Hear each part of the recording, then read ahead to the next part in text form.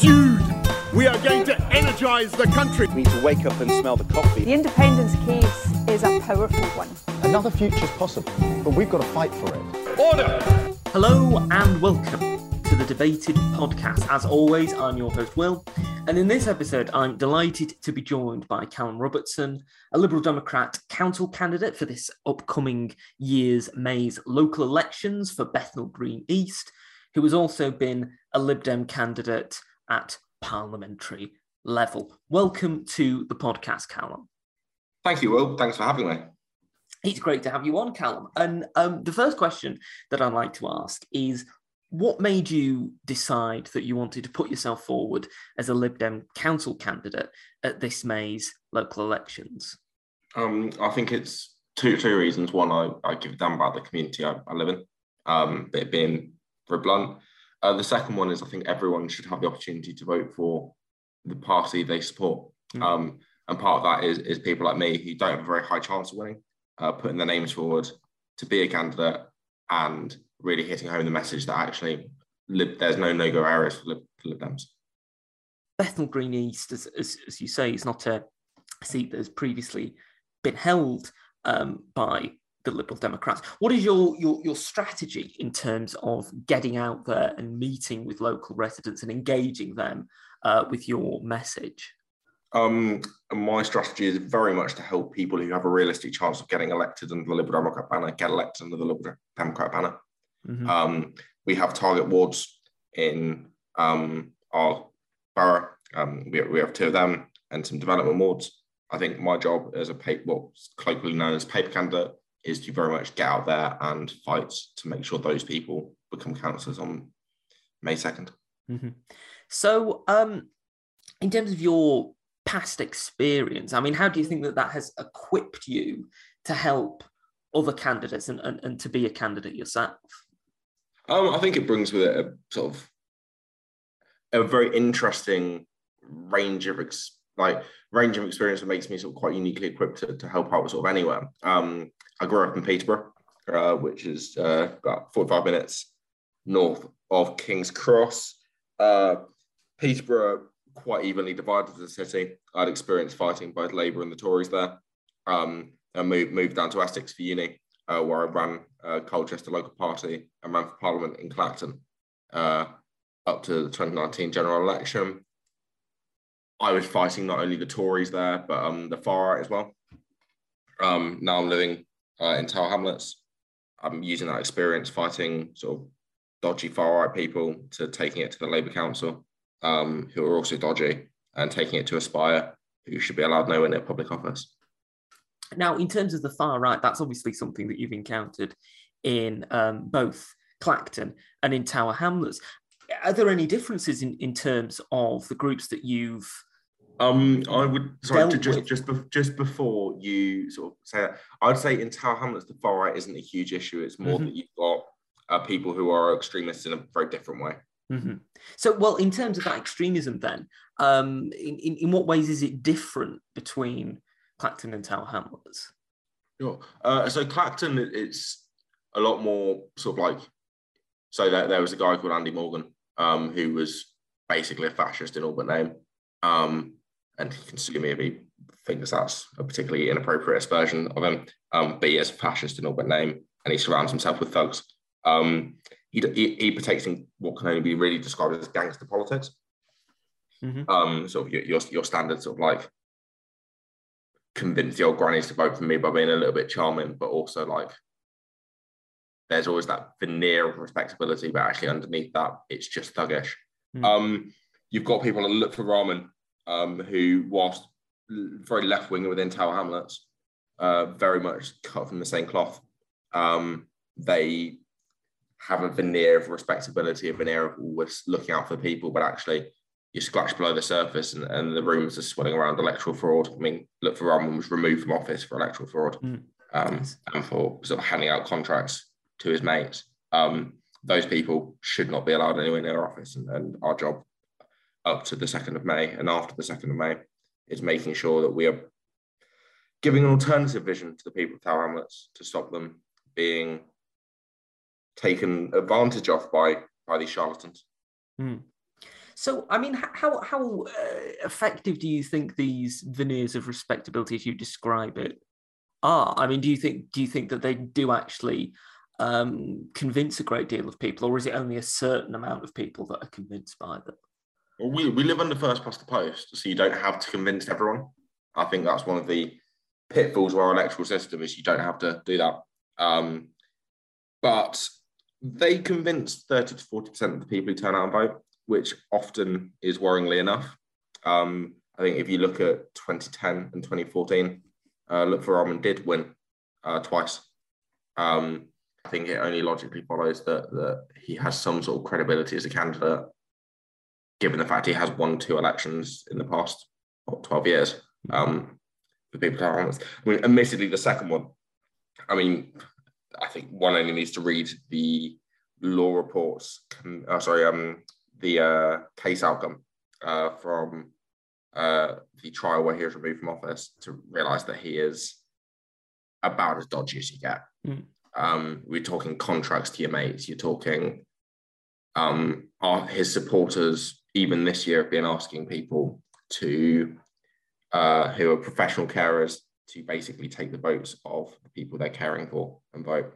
I mean, actually, I know it's recorded, but it's only audio, but this letter came with our polling cards today. And to quote the third paragraph, as a returning officer for these polls, I have the responsibility to ensure that there is confidence in the democratic process, ensure its integrity, and enable the delivery of free and fair elections. I am focusing on the needs of electors to ensure that every vote remains secure, accessible, fair, transparent, and delivered efficiently. That I've never had to receive before. In Peterborough, where there's sort of a very tough electoral battle in some wards between our Tories and Labour. In Clacton, electoral fraud has never been an issue, but actually in Tower Hamlets it is. And the fact that the council is having to go, well, please don't let people take your vote for you. Please don't let people impersonate you. Please don't do family voting. All of these are crimes. The fact that the council is having to put in place measures realistically because of the actions of Lutfi Rahman and his ilk, I think that says a lot about the type of candidates that they are in terms of being entirely inappropriate public office, in line with what the court judgment said. I mean, do you think that, given what you've just said about Tower Hamlets and your experiences there, that this may be used as an argument in favour of voter ID? I mean, what's your take on that? Like all good Liberal Democrats, I oppose voter ID. It disproportionately impacts ethnic minority communities. In a free society, we should have an electoral system and an electoral system safeguards that ensure that there is no voter fraud. And then out of over 300 different local authority areas, there's maybe 1 or 2 that have an issue with voter fraud. One of them is Tower Hamlets. Tower Hamlets also has a disproportionately high Bangladeshi community. Bangladeshi community, ethnic minority background, less likely to have ID. Just because there's been historical voter fraud here, it doesn't mean that it gives the local council or the government the right to disenfranchise tens of thousands of Bangladeshi people who just want to exercise the democratic rights. That is fundamentally un-British. And I think the Tories' efforts to put that through Parliament now are nothing short of disgraceful. It's straight up the dictator's playbook. How then do you think we can combat voter fraud in areas like Tower Hamlets then? I mean, what would you see as the best sort of like mechanism? I mean, obviously you've mentioned Lutfi Rahman there, but I mean, in instances either relating to him or relating to other people, what would be the best method for combating it, do you think? So of the, in the last 10 years, like 6 cases of successful voter fraud, caught-out voter fraud. It's ludicrously low numbers out of the tens of millions of ballot papers that have been returned. I mean, when we say what is the solution, I find that when we pose it like that, that is a solution in search of a problem. voter fraud is not an issue in 99.99% of the UK. I think the actions of a few brave citizens after the 2014 election showed that the courts are perfectly adequately in place to stop voter fraud or punish voter fraud if it happens. And they overturned an election result. They removed a sitting mayor for the first time ever, and the only time ever, because that was their job and they were entitled to do so, and they came to that conclusion. Why do we need to bring in new laws when the current ones are working okay? It's like with the Coronavirus Act, the government only really used powers that already existed under different legislation. The Coronavirus Act was, again, a huge infringement of civil liberties. Same sort of principle, and it's something that Conservatives are very, very good at saying, oh, here's a problem. I think if you scratch below the surface, the people who are targeted by the problem tend to be minority communities, or targeted by the supposed problem, or the solutions to the supposed problem are minority communities. So I would go so far as to say voter fraud is outright racist. So voter ID is outright racist, not voter fraud.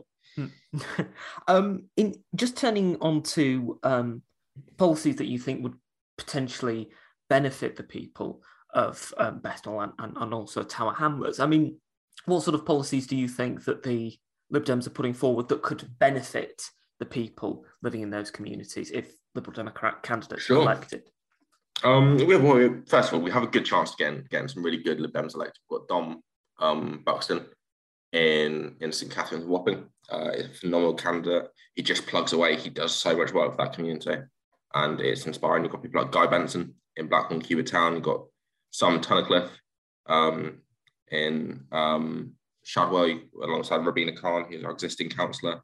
So you can get people like that elected. I think when you look at the priorities, we have a cost of living crisis. Ed Davey launched the local election campaign for the Lib Dems nationally this morning, of which he was talking about the fact the Tories have just become the high tax party.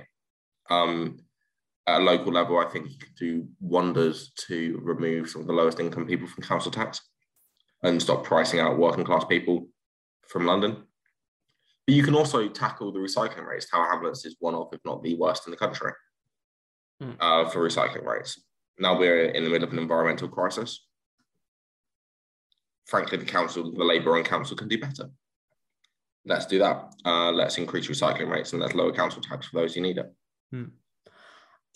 In terms of, I mean, you mentioned the cost of living crisis there. In terms of that crisis, what do you think councils could be doing, if they're not already doing it, to help people who are suffering from increases in the cost of living crisis? Now, of course, councils are limited in what they can do, but I mean, in terms of the powers that they have, what do you think that they could do more that perhaps they're not already doing to help people? It's an interesting point that you say they're limited, because I take the opposite view. I think councils, and especially council leaders, have more day-to-day power over things like housing than people like members of parliament. What can we do as a council, as prospective councillors? Well, we can stop being so NIMBY, grow some balls and build some more houses. Housing is at its core a supply and demand issue.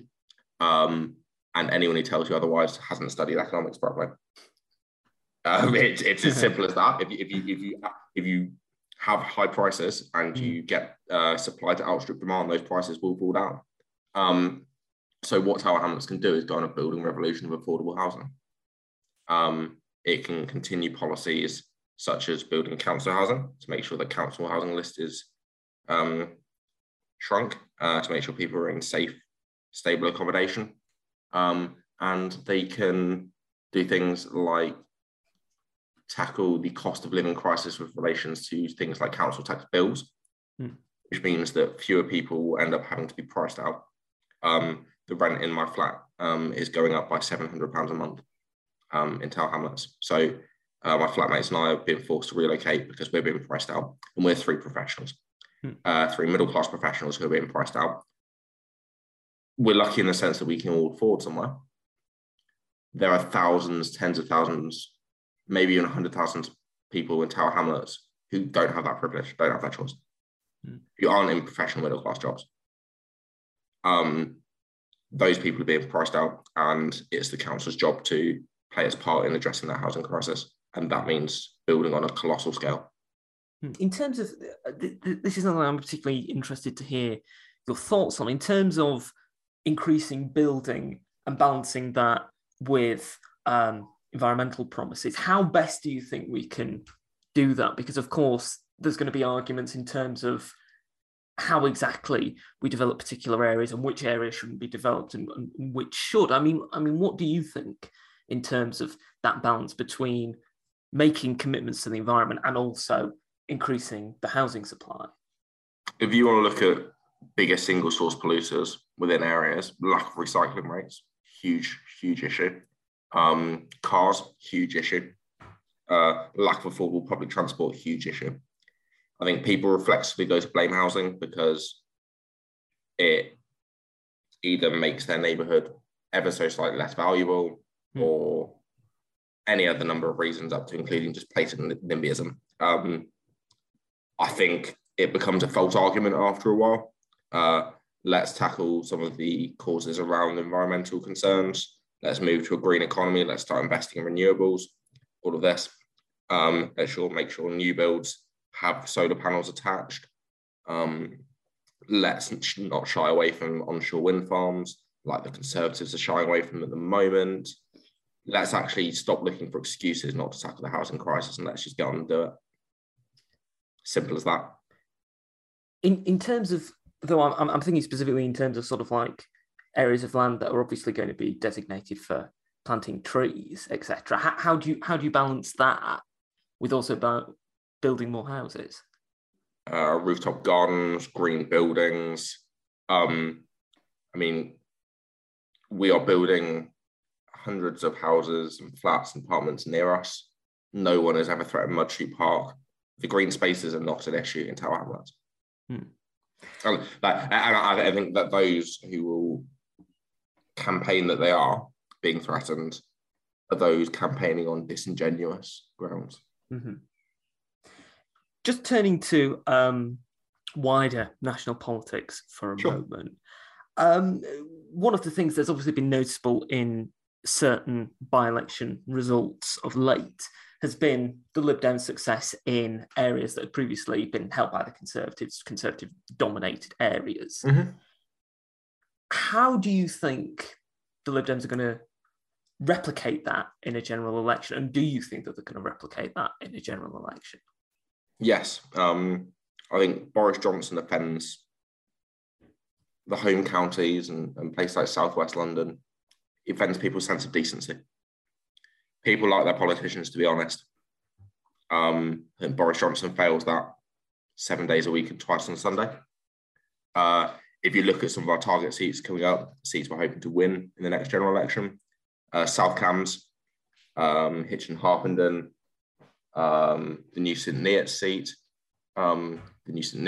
so it's places like that are places we will hopefully pick up based on anti-Tory votes and people being pro-Lib Dems because they're proud of what we have to offer, because what we have to offer is frankly better than the Tories at the moment.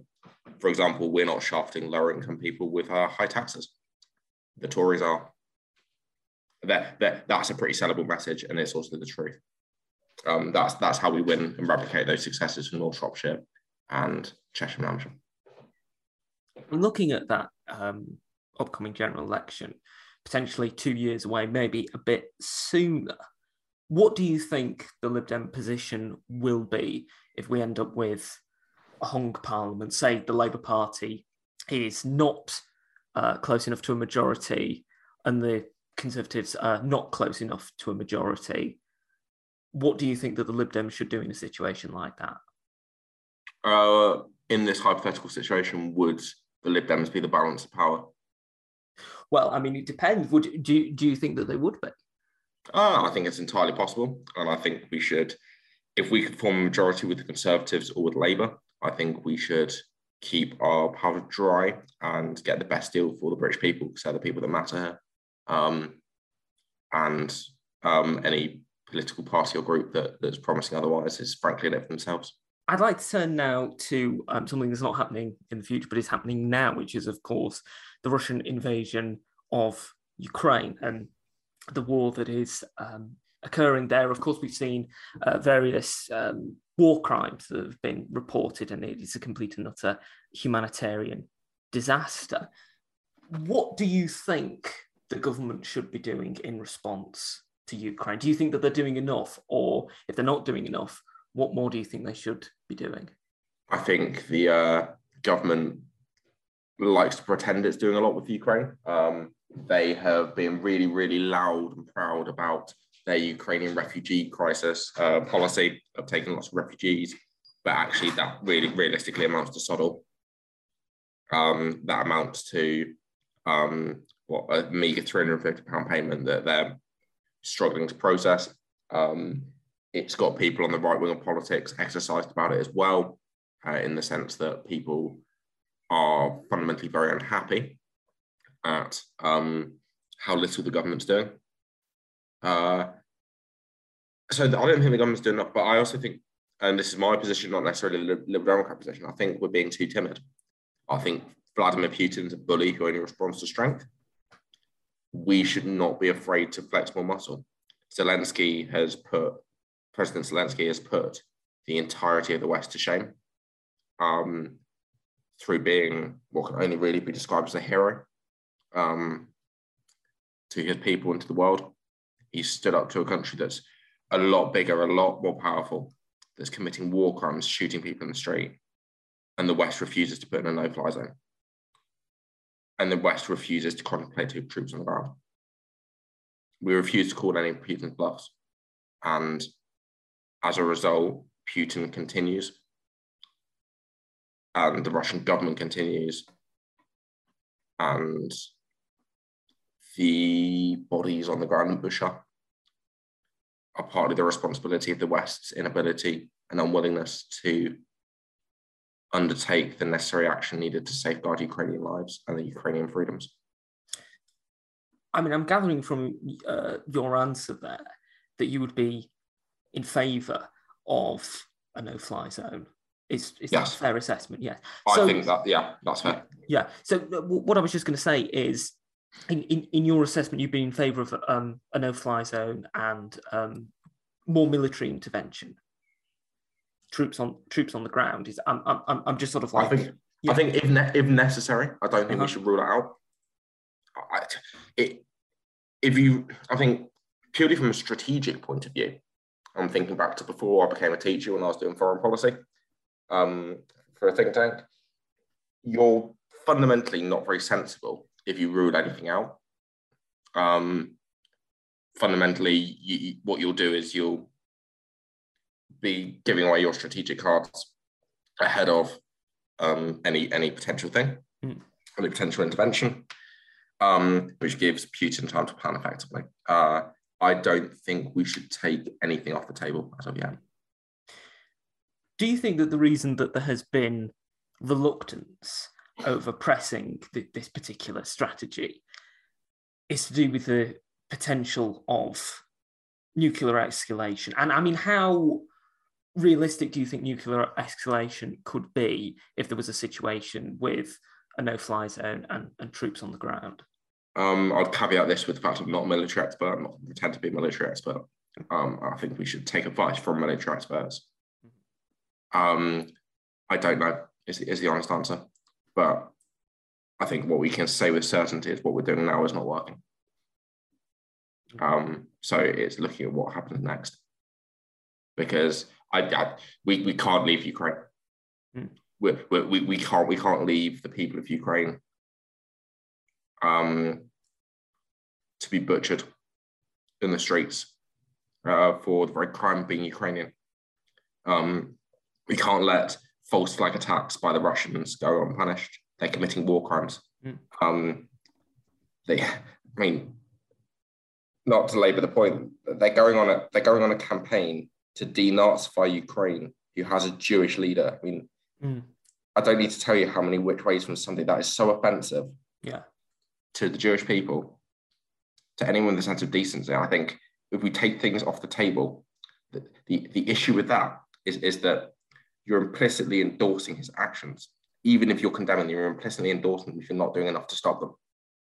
You're going, yeah, we'll do this. We'll give the semblance of giving a damn. But actually, when it comes to actions to follow through. Sanctions are not enough.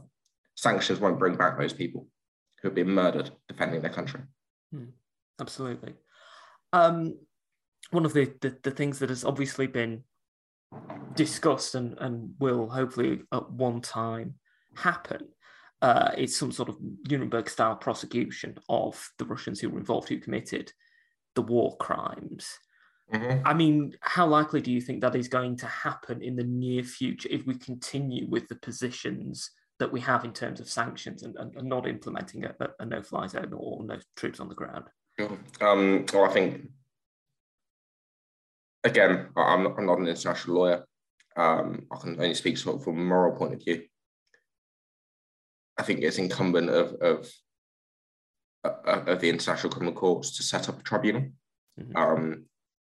to investigate these crimes and to bring those who have perpetrated the crimes to justice, to bring the Russian army officers who we know from Nuremberg that the thing of I was only following orders doesn't wash it, doesn't cut it, to bring the leadership of Russia.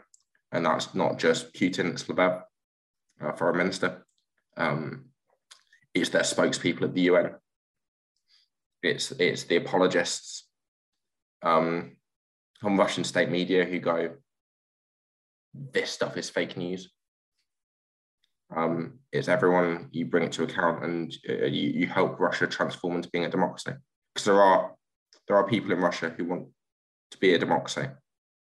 I don't know how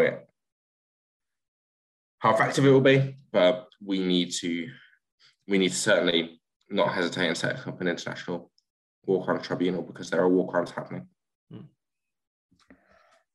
We're coming towards the end of the podcast, Callum. It's been great to have you on, and I have one final question for you.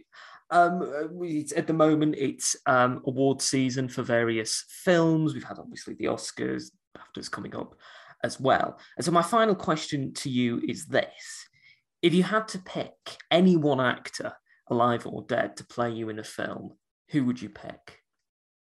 I think you sort of, I'm ginger, so you have to really go for Rupert Grint. I mean, but then again, Ed Sheeran did have that cameo in Bridget Jones's Baby. So either of those two. Can't think of any other ginger actors off the top of my head, but it'll be one of those two. I feel Rupert Grint needs to come back to his acting career because he's been a bit quiet over the last couple of years. And I'll be honest, the Ed Sheeran references get a bit boring, so we might as well switch it up a bit. I think that's a great answer. Callum, thank you again for coming on the podcast. If people want to find out more about you and about the campaigns that you're involved in, where should they go to find out more about you? www.liberaldemocrats or libdems.org.uk. Join the Liberal Democrats. Myself, one of my colleagues will be in touch and we'll get you part of the movement to change our country for good. Well, thank you once again for coming on the podcast, Callum. No problem at all. Thank you for listening to this episode of the podcast. If you've enjoyed it, you can subscribe to us on iTunes, Spotify, Podbean, and Amazon Music. You can also follow us on Twitter, @DebatedPodcast, like us on Facebook, Debated Podcast, and if you'd like to get in touch with us, whether about appearing on an episode of the podcast or commenting on an episode that you've listened to, you can do so at thedebatedpodcast@gmail.com. Thank you for listening. I hope you listen to the next one.